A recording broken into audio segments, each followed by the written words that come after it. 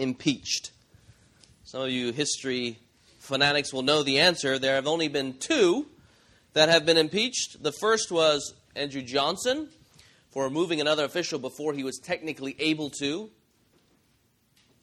And then the second was Bill Clinton for perjury, lying under oath, and obstruction of justice, particularly those issues surrounding the affair there. Both were eventually acquitted, that is, they were found not guilty.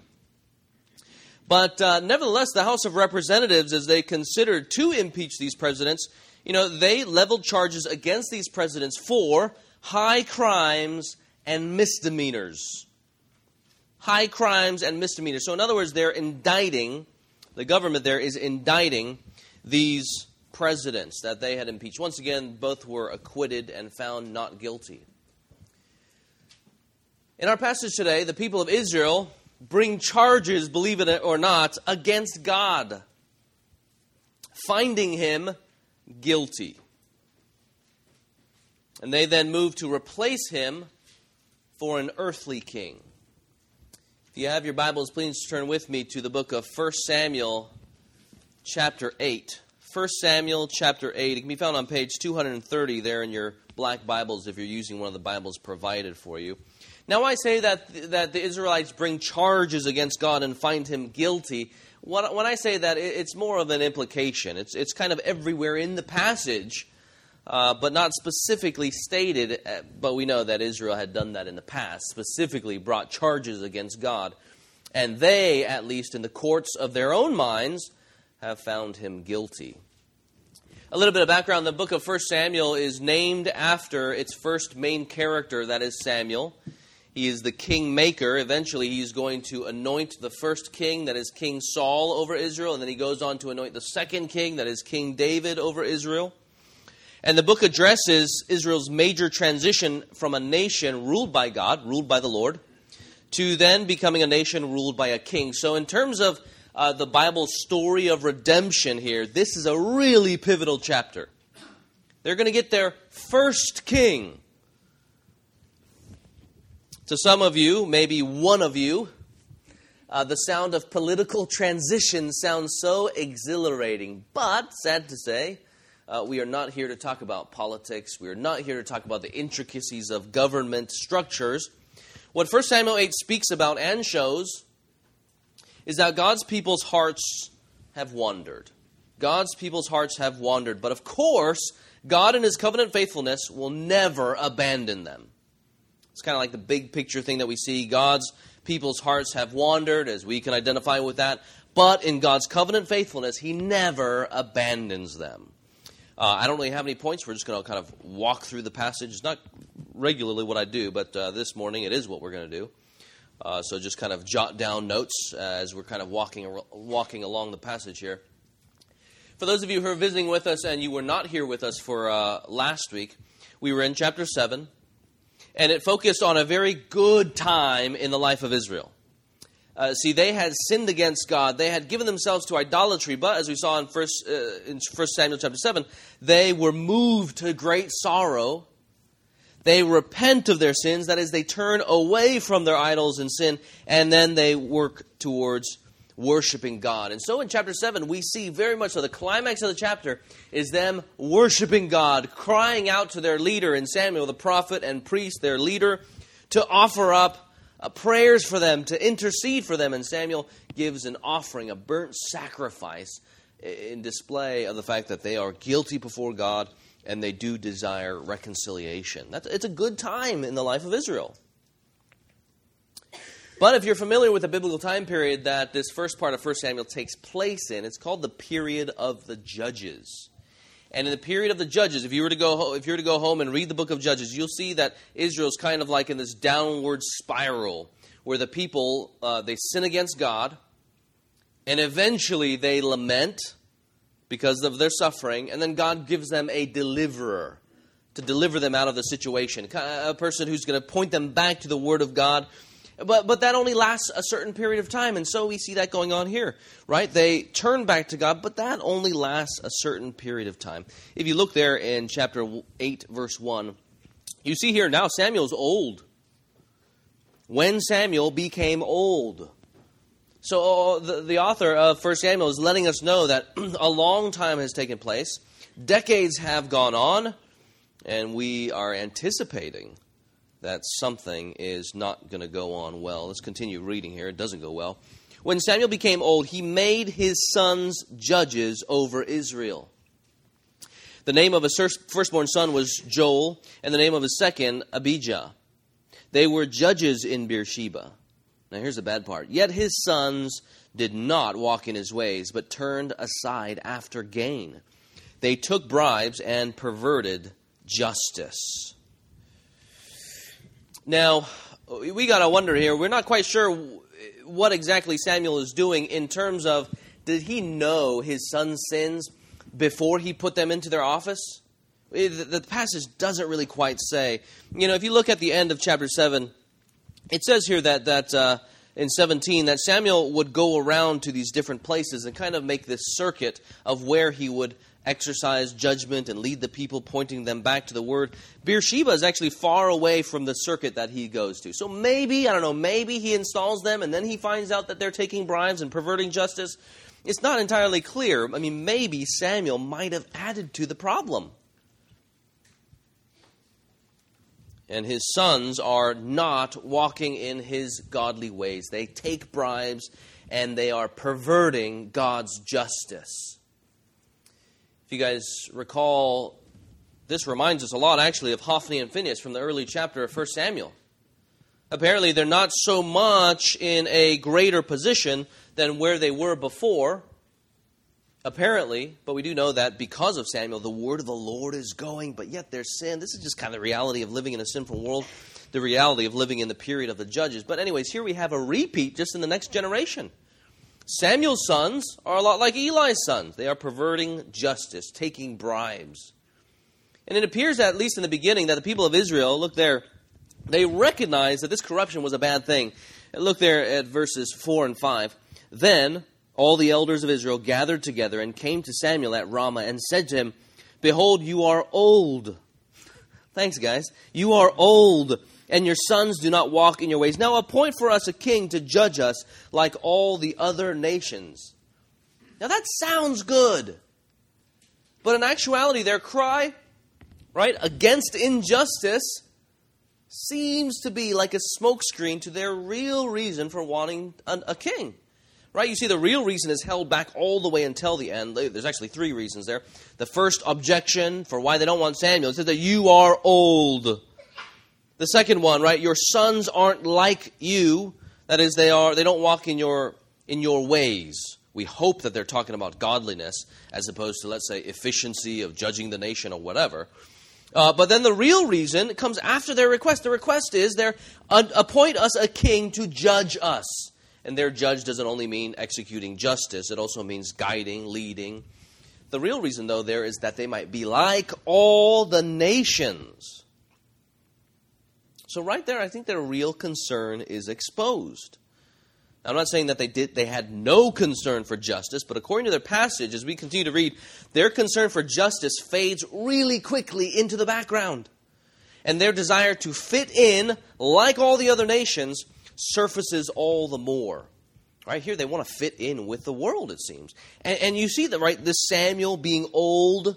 We're going to see how the very first king is actually a strapping man, a very tall man, a very good-looking man, just like the world's ideas of leadership and beauty and strength. Right, they're going to follow after that kind of king. It's interesting. Right, they seem to have adopted the world's understanding, and they want to fit in with the world. It's right there specifically. The desire comes out in this ultra-practical request. Give us a king, like all the other nations. Now, it might seem like a good thing to have a king over them, right? They need a leader. People are perverting justice. But the problem is that they already have a king over them. That is the Lord who is king over them. And we see that actually in Judges, where the people ask Gideon to rule over us, basically be a king over us. He says, no, the Lord will rule over you.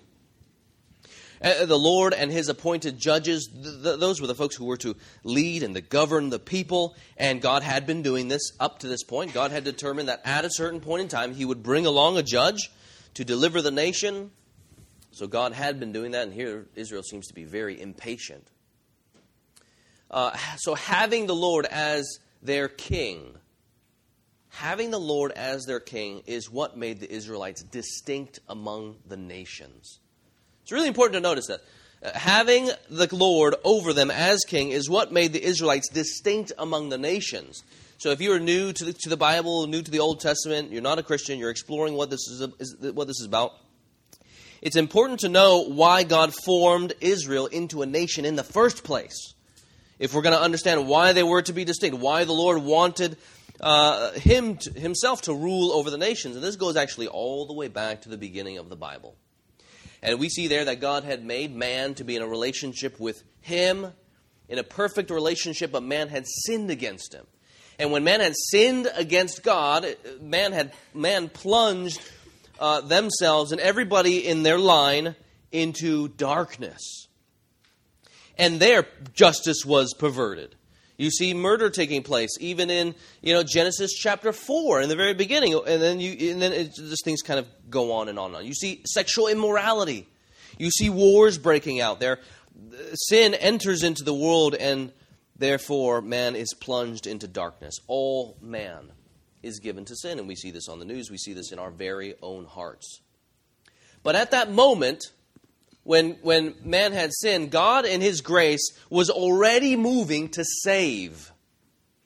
And so what he does, even though man was plunged into darkness, God, by his grace, even though he could have condemned all of the people who had rebelled against him, drew near to some. He drew near to Abraham, and from Abraham, he gave Abraham the charge, look, I want you to become a nation. He says, from you eventually, as you adopt me as your Lord, as you live underneath my law, and as you live according to my grace and according to my mercy and my steadfast love, you then will become the people that I designed you to be. And so God, the Lord is forming them into a nation here. And the Lord and his righteousness was to rule them and was to govern them. And as the people believed on the Lord, they showed to the world what it looked like to have that Lord over them, his goodness over them, his holiness and righteousness and justice over them. They showed the rest of the world that was in darkness what it looked like to have a loving king over them. And they showed the world what it looked like to trust in their Maker, to live according to his good law. Friends, the same is true today in the New Testament church for us today. In the church, we possess joy in Jesus Christ. Because Christ has loved us, we therefore live according to a different ethic. We can forgive one another. We can love one another. And so there are visitors. I want you guys to know, church, and be encouraged. I want you to know there are visitors who come to our church, and they remark how our church they're struck by the love that they see in the church.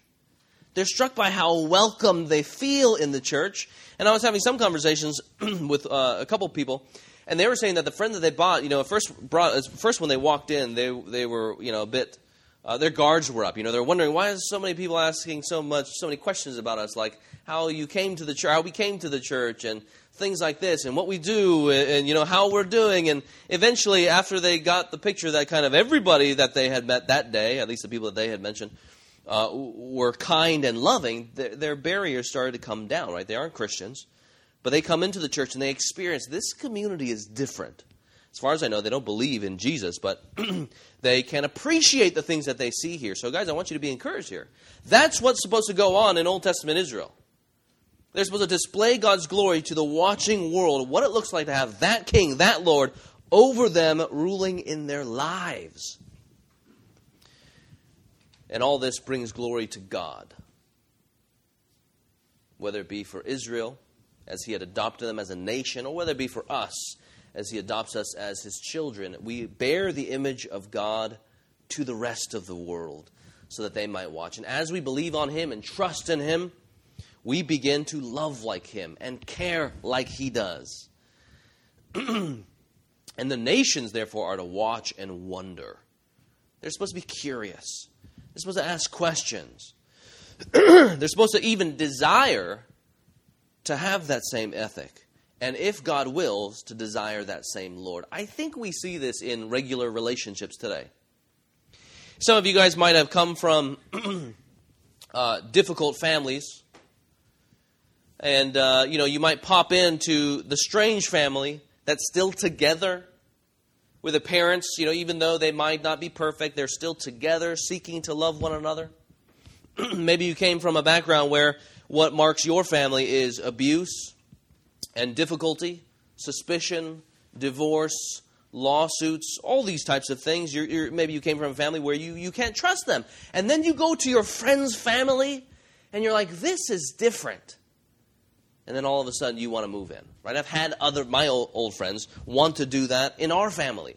They want to move into our family, live into our house because it's different from what they observe in the past, in their own family.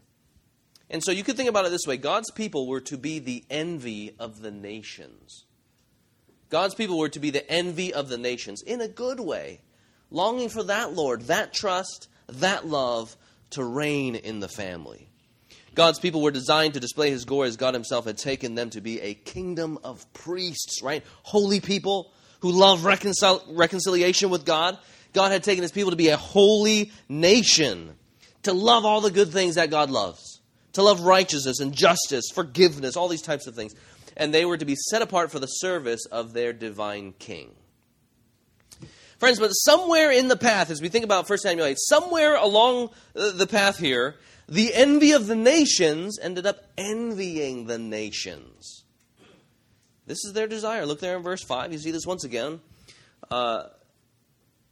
Behold, your sons do not walk in your ways. Now appoint for us the king to judge us like all the nations. And then you go to the end of the chapter, right? In verse 20. Well, let's just start in 19.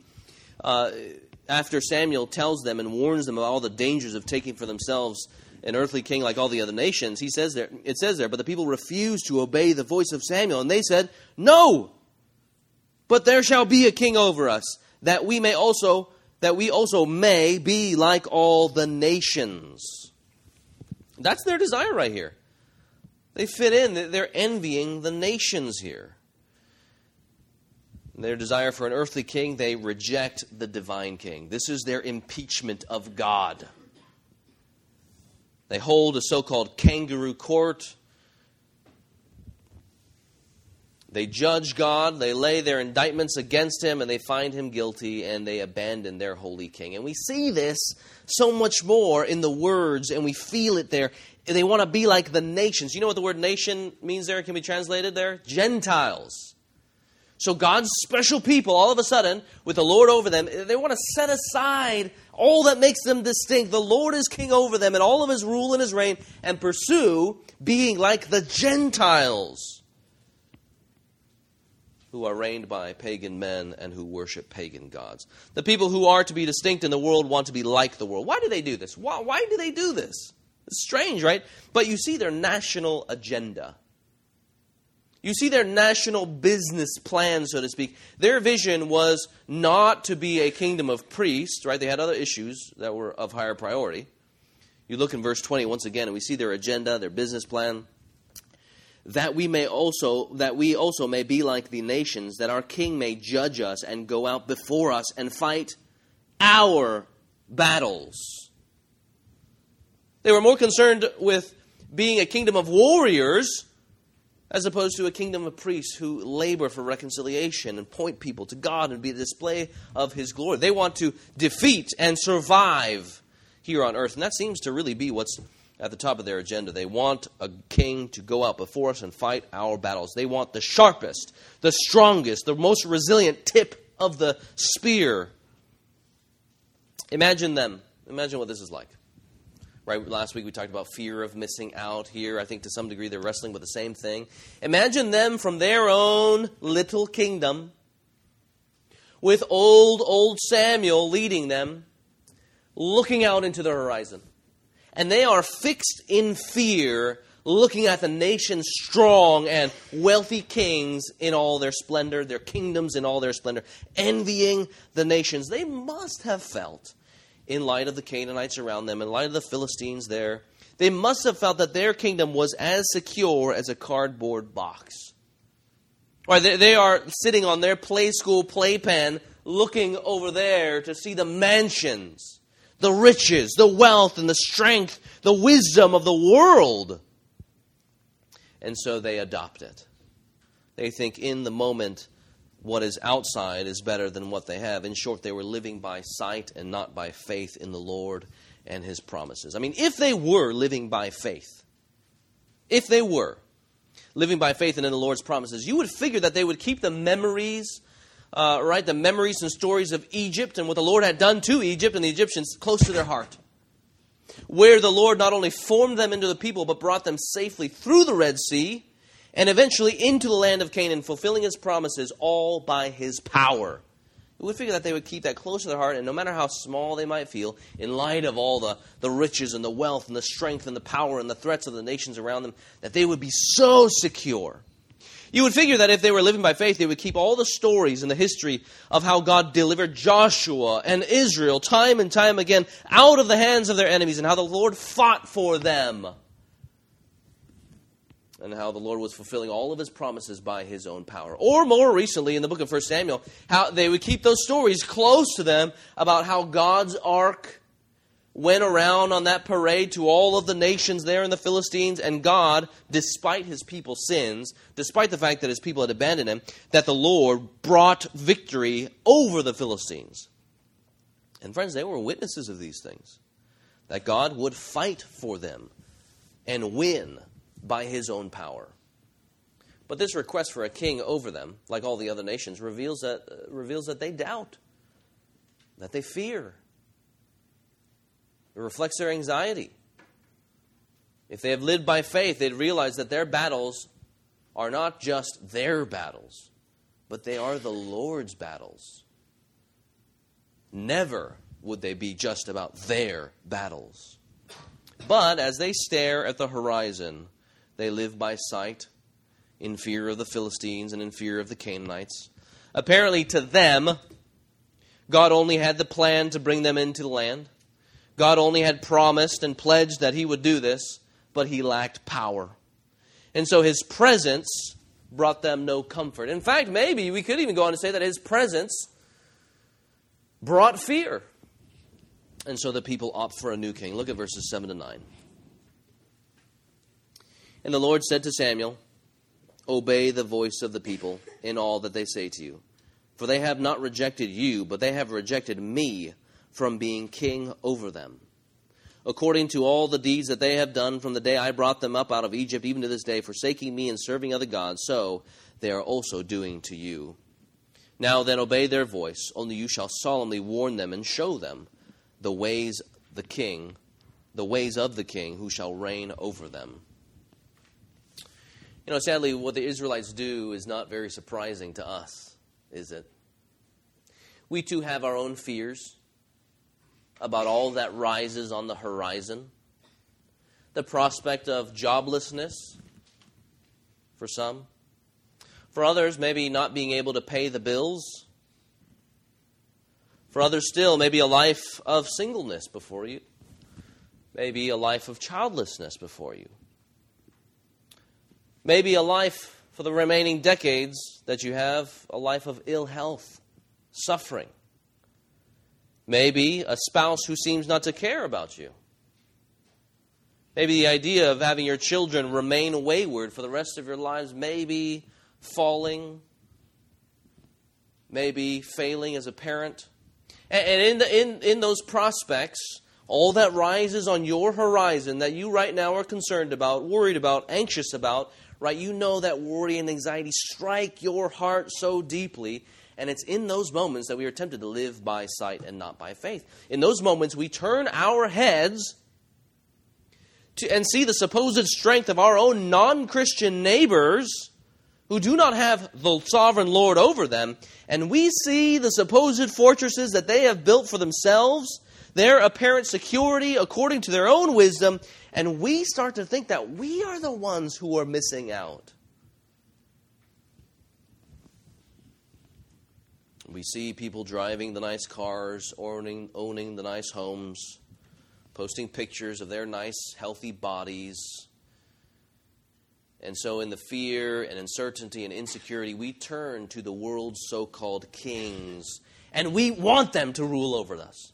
We pray that they would rule over us so that they might deliver us from the thing that rises on our horizon. That's living by sight and not by faith. But living by faith, if we did that, we would know that no matter the situation, no matter what rises on the horizon, we would know without a shadow of a doubt that God is our helper. As Psalm 54 verse 4 says, God is my helper, the Lord is the upholder of my life. But in the struggle, we might be really wrestling with whatever it is that we're wrestling with. And we open up the Bible to Psalm 54 verse 4 and it says, the Lord is my helper, the Lord is my upholder of my life. And then we say, and so is health. God is my helper, but so is that Ferrari that gives me identity. The Lord is the upholder of my life, but man, I would certainly feel good and rejuvenated for the rest of my life if I just had a girlfriend or a boyfriend, or more money, or more health, or healthier children, or restored relationships. Friends, how do you feel that God is doing in upholding your life? In every single aspect of your life. What are you disappointed in right now? Is God still your helper? I think it reveals that when we frankly go into this room, last week we talked about the rooms that we partition and we set up certain gods over the mantles of certain rooms. It might be the god of pleasure, which might be us, or the god of, medical health or whatever it is. Sometimes we walk into these rooms and if we think that God is not helping us, that He has abandoned us in the circumstance, I think it reveals that we fixed onto getting that one particular thing. And we therefore forget everything else. We miss out on the big picture, who God is, even in the midst of trials and temptations. We forget in so many different ways that God loves us and that He can be trusted. And really, we act like infants. We act like teenagers. We act like junior hires. I don't know how many times, I might have asked my parents to buy me that one particular thing. And if they didn't buy me that one particular thing, I might get angry, I might throw a fit, or I might get angry. But I forget that they have given me a place to live. I forget that my mom would dedicate herself to making us these marvelous meals. I would forget that they were raising us in the nurture and admonition of the Lord. I would forget that they would encourage us in so many different ways, but they didn't buy me those shoes.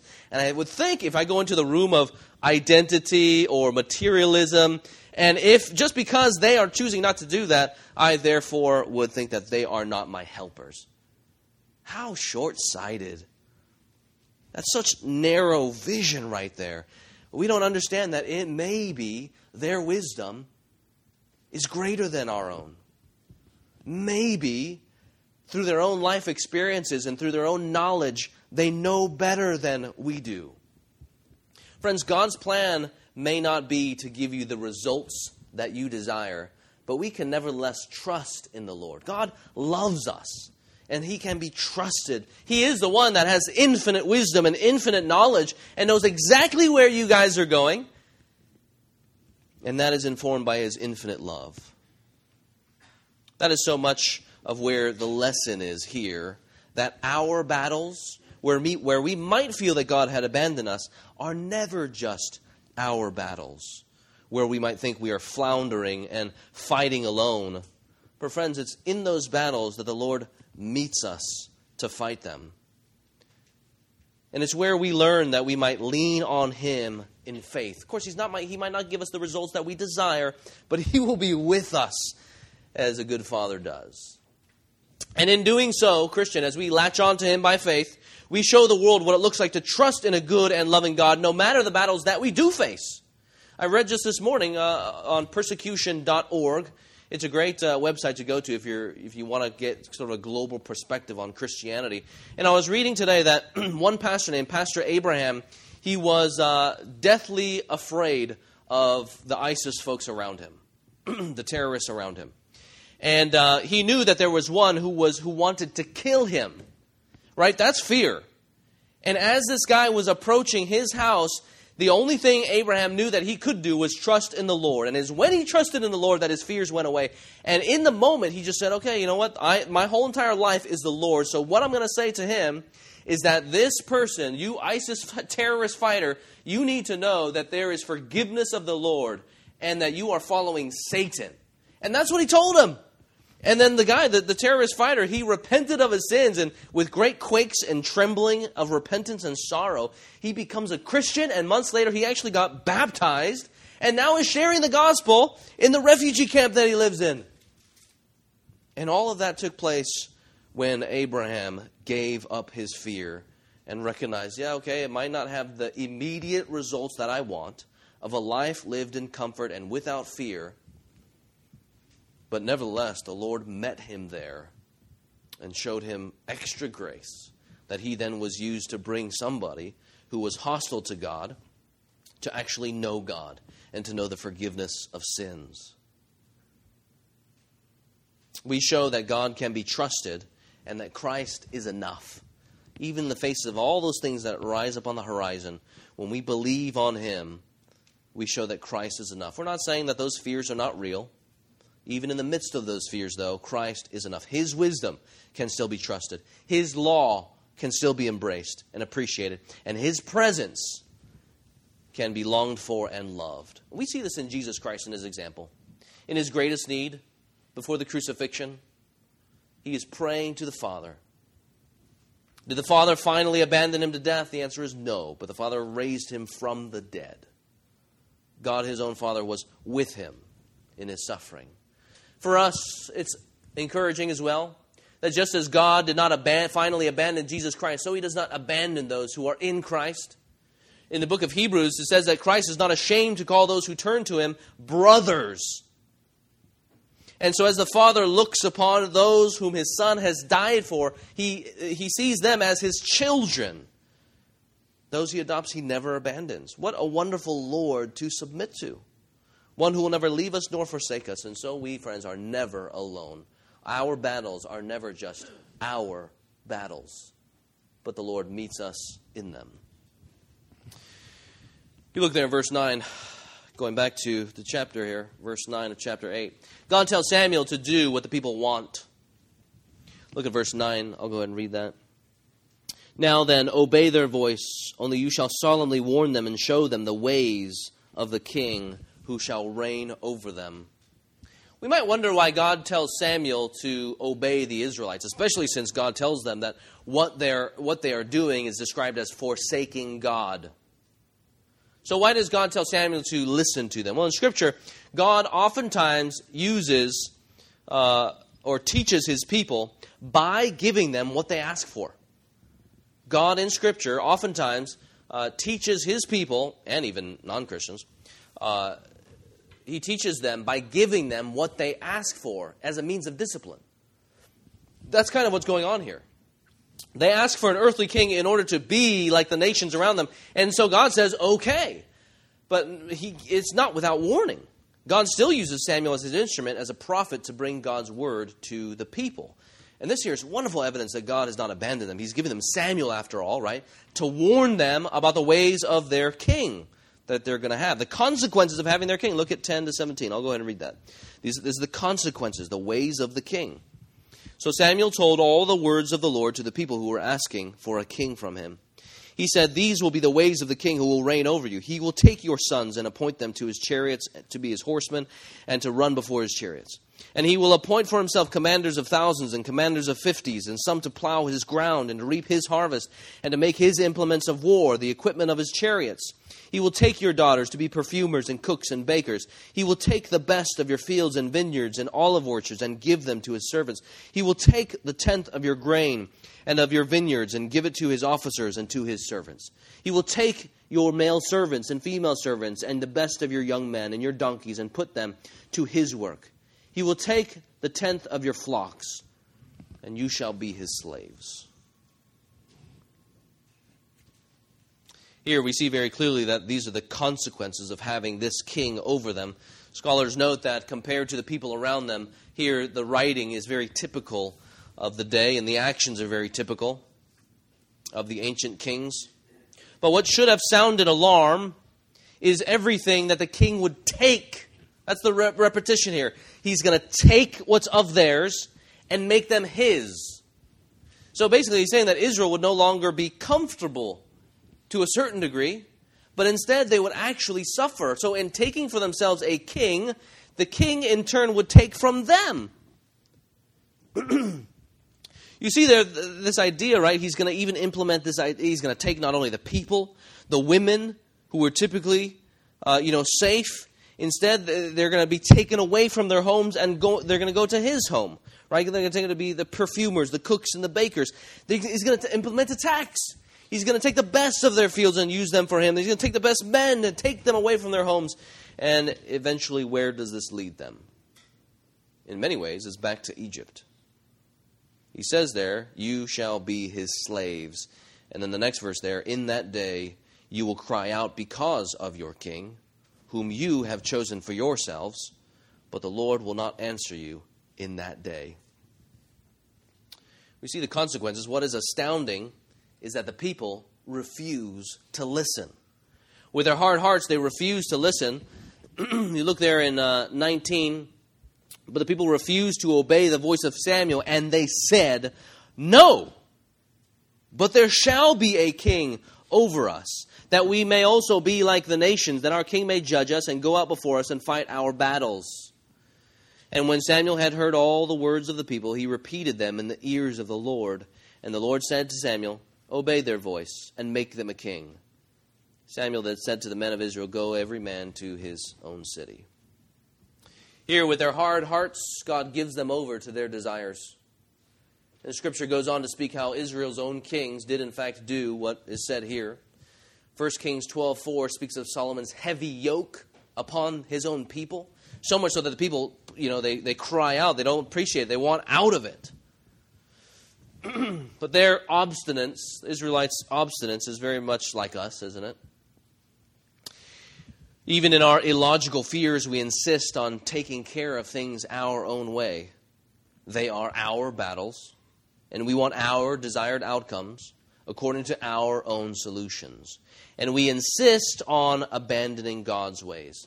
What's interesting to note here is that sin, or abandoning God, choosing to sin, is oftentimes the illogical choice.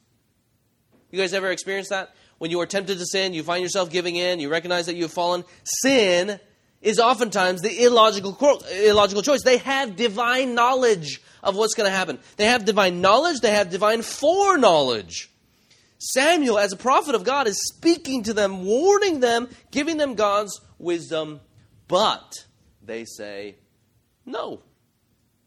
That's when you really know that your desired outcomes have already become a functional idol. We want what we want no matter what God says. For the Israelites, I think it was strength. I think it was power. It was security, according to their own definitions. And here God chooses to let Israel learn in warning, but also through experience. This is applicable to us, Christians. He knows that our hearts are sometimes hard to His wisdom. Or our hearts are prone to sin. And so He lets us have our own way so we might learn. So we might taste, right, the bitterness of sin and to be reminded of what it was like to be enslaved to it. And in the process, in fighting for our desired outcomes, according to our own solutions, we learn just how much confidence to put in human wisdom. And we learn that human wisdom may offer confidence for a moment, but it is false confidence. Getting a king, right, sounds good at the moment, but in the end, it enslaves them. Isn't that just like sin? Don't you guys know that from your own personal experience? It is good for the eyes, as Adam and Eve thought. It is something to be desired. It is something to make one wise, but in the end, friend, it brings death. If you want to be reminded of this, you can read Proverbs chapters 1 to 9. You can read the whole book, but especially chapters 1 to 9, where it speaks of godly wisdom, and then it speaks of worldly wisdom. And worldly wisdom is spoken of as being like the woman, the loose woman, the prostitute, whose lips flow with honey, with smooth words, who uses everything about her, even her eyes and her eyelashes in some Proverbs, to capture and to enslave. And then, obviously, we know the outcome of what's going to happen, right? For those of us who are Christians, who actually stop and think about the consequence of sin. In one proverb, Solomon says, you can't play with fire and not get burned. He says, look, if you go to the worldly wisdom, it's like going to a prostitute. It is like heaping fiery coals on your crotch. That's how explicit it is.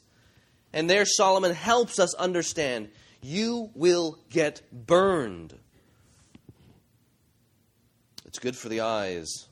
It is something to be desired, something to make one wise, but in the end it leaves us enslaved.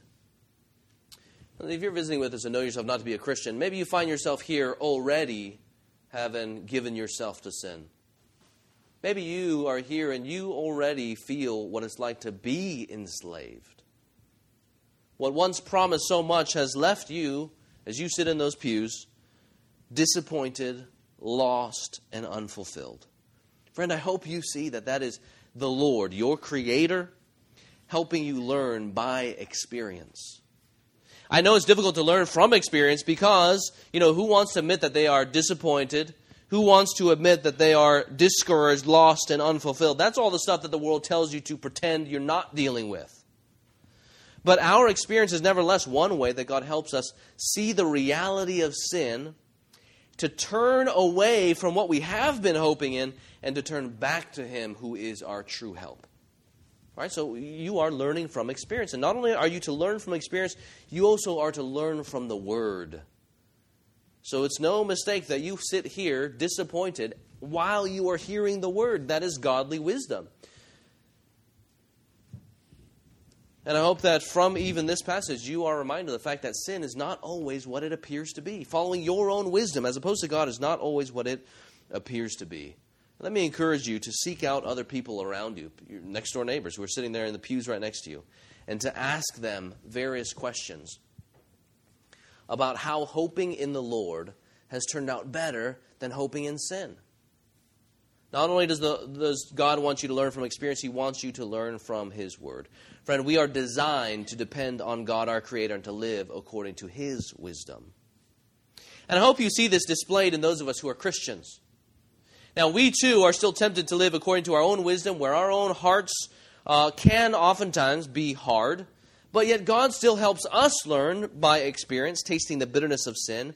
And then we turn to Jesus Christ for forgiveness, for help. Again, if you are visiting with us, let me encourage you to ask the friend who brought you how and why sin seemed so promising.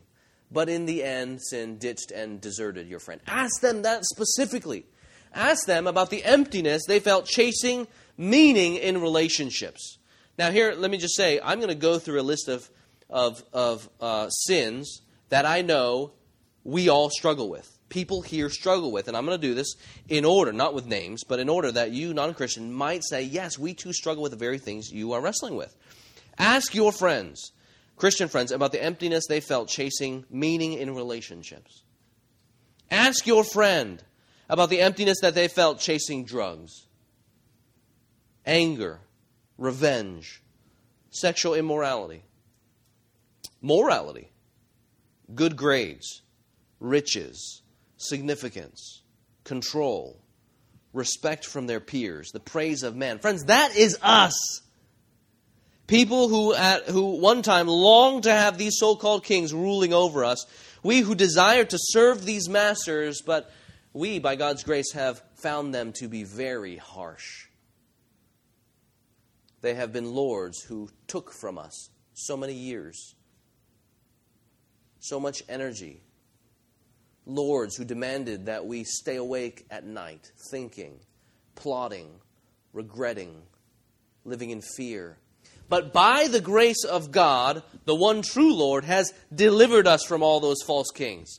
And instead of taking the best from His subjects, the Lord Jesus Christ provided Himself for His subjects. I mean, what a good king to live for. This king who came to help us see our greatest need, that is salvation, and to save us from our biggest problem, that is sin and our rebellion against God. That's our biggest problem that loomed on the horizon. Sin had so affected our lives that we found fear. We found so many other things to fear when we had rejected the one true King and didn't care anything about it. God even helps us see our own greatest need. To paraphrase one author, if God had perceived that our greatest need was financial, now as I read through this list, keep in mind of all the things that you are fearing that could arise on the horizon. If God had perceived that our greatest need was financial, He would have sent us a financial advisor. If He had perceived that our greatest need was to be entertained, He would have sent us a comedian or an artist, a filmmaker. If God had perceived that our greatest need was political stability, He would have sent us a politician. If He had perceived that our greatest need was health, He would have sent us a doctor. But He perceived that our greatest need involved our sin, our alienation from Him, our profound rebellion, our death, and He sent us a Savior. What a good King to live under, one who sees our need. We had rebelled against God. We had rejected Him as King. We had grabbed anything else that was out there to be king over us and earn for ourselves judgment. But God had sent Christ to die on the cross for our sins. This great King provided Himself for His subjects. He didn't take from His subjects that all the earthly so-called kings would do, but instead He would live a perfect life for His subjects. He would die on the cross bearing the wrath that we ourselves deserved, the death that we deserved. He did that for His subjects. He tasted death for His subjects. He was raised to new life, showing the entire world that payment was accepted in full. He did that for His subjects. And He even lives to intercede right now for His subjects. This is the Lord that we live for. He is the Lord that we can trust. He is the Lord who is with us. Friends, you can have a restored relationship with that Creator if you would repent of your sins and believe on Him. Take the King that you have found that has left you deserted, disappointed, and you bring your disappointment to the one true King who finally satisfies, who forgives, who offers full pardon for your sin if you would repent and believe on Him. Friends, salvation is by grace through faith. Your earthly king right now might have you still laboring for Him, and you will find out, if not now, then later, that your master is a harsh one, and that you will never be saved by works, trying to please the various kings that are out there. If you're still exploring, let me encourage you, again, ask your friend about what it's like to live underneath this King, to submit pleasure and everything else underneath this King. How He is known. Ask them how He is known for providing and not taking. As the Bible says in Mark 10:45, Jesus came not to be served, but to serve and give His life for many. As we walk through this passage, we see so clearly that the people have wandered away from God, just as we have, just as we do. But isn't it great, marvelous, in His steadfast love that Christ never abandons His people? Even though chapter 8 ends on a disciplinary note, right? He's giving them over to their desires so that they might learn. We are reminded that God is faithful even in teaching them through experience and with His word. In their desire for an earthly king, God would use their desires and even the failures of their future kings to point to the one true King, that is King Jesus. He who was no ordinary man and certainly no ordinary king. He was the God-man who reigns on the throne forever in perfect justice and righteousness. Isn't God good? Even in the midst of our own sin and in our turnings and wanting things to rule over us, He takes that desire and He points us to the one who rules best, the one who truly rules. To even use the people's fear of missing out to point them to where true satisfaction is found in Christ, the one who does not take, but the one who provides for them eternal life through His own shed blood. Let's pray together.